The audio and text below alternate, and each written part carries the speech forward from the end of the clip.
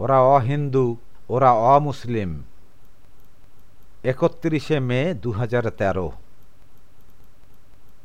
হিন্দু এবং মুসলমান এ দুটো শব্দের কোনোটাই কোনো একটি সম্প্রদায়ের বা কোনো একটি এলাকার বিশেষ কোনো ধরনের ধার্মিক জনগোষ্ঠীর ধর্মের নাম নয়।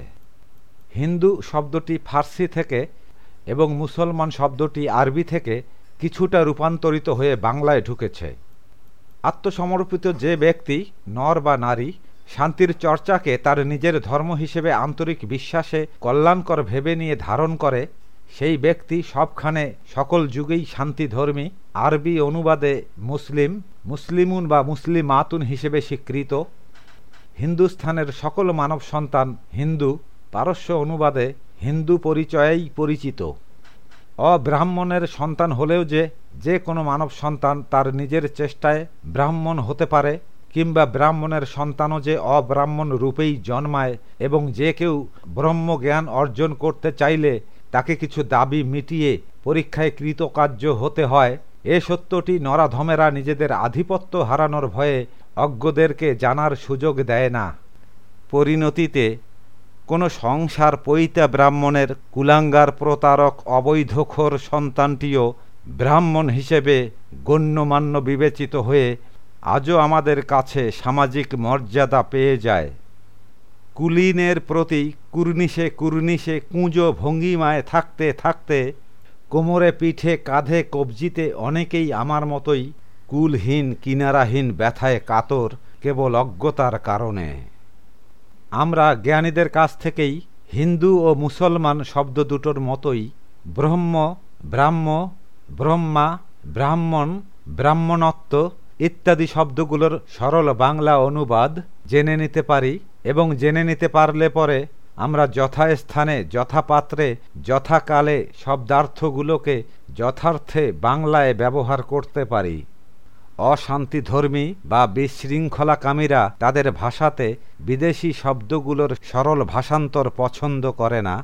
বিবেকবান, যোগ্য, শিক্ষিতরা যেন নিজেদের ভাষায় ধর্মগ্রন্থ পড়েও সহজে বুঝতে না পারে, এবং অপরিচিত শব্দ কিংবা বাক্যের অর্থ বুঝতে চাইলে সমধিক অজ্ঞদেরকেই শ্রদ্ধার আসনে বসিয়ে তাদের কোন্দলময় অপব্যাখ্যা গ্রহণ করতে বাধ্য হয়, সেই লক্ষ্যেও প্রকাশ্যে শয়তানি চলে কোন্দলকামীদের মধ্যে।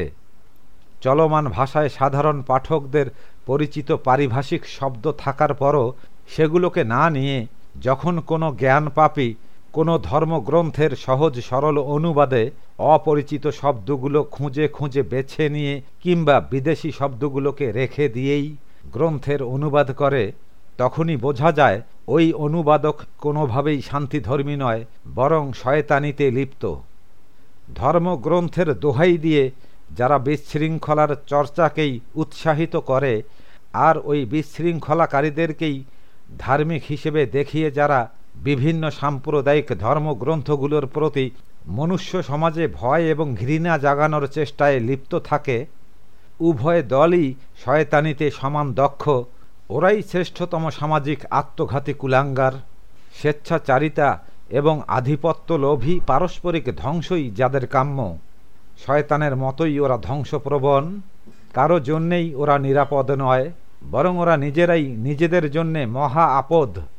যে কোনো পরিচয়ে পরিচিত হতে গেলে সুনির্দিষ্ট কিছু শর্ত পূরণ করতেই হয়, যেগুলো কুলীন কুলহীন নির্বিশেষে সকলের জন্যেই সমান। অশান্তিকামীরা কোনো শর্তই মানতে চায় না, এবং তারা শয়তানি চালায়। শব্দের বিকৃত অর্থই তাদের পছন্দ।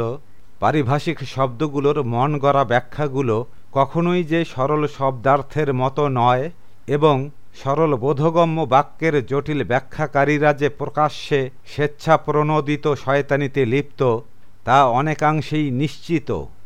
সার্বজনীন কোনো কিছুর মতোই সার্বজনীন কোনো শব্দকে দলীয় দখলে নেওয়ার পেছনে ভালো কোনো লক্ষ্য থাকতে পারে না।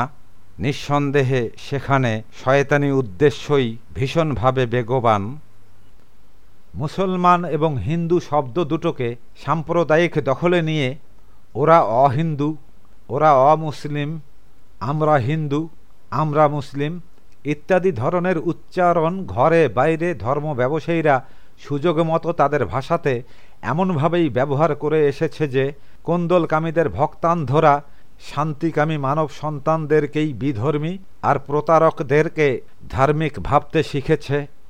আধিপত্যকামী স্বেচ্ছাচারী দুদল প্রতিপক্ষের অমানবিক নরহত্যা যজ্ঞকে যদিও ওই ভক্তান্ধরা পবিত্র ধর্মযুদ্ধ হিসেবে মূল্যায়ন করে আন্তরিক সমর্থন দেয়, ওরা শয়তানের খপ্পরে পড়া অজ্ঞ ধর্মান্ধ জন্যেই ওরা নিষ্পাপ। যে কোনো বয়সকালে ওরা নিষ্পাপ শিশুর মতোই পবিত্র। তাদের অজ্ঞতার পরিণতির জন্যে তাদের নিকটস্থ জ্ঞানীজনেরাই দায়ী। প্রায়শ্চিত্ত না করে জ্ঞানীদের বরাদ্দে যথাকালে অপদস্থকর জবাবদিহিতা থেকে মুক্তি নেই। গণকরণিক আখতার 2-3-9।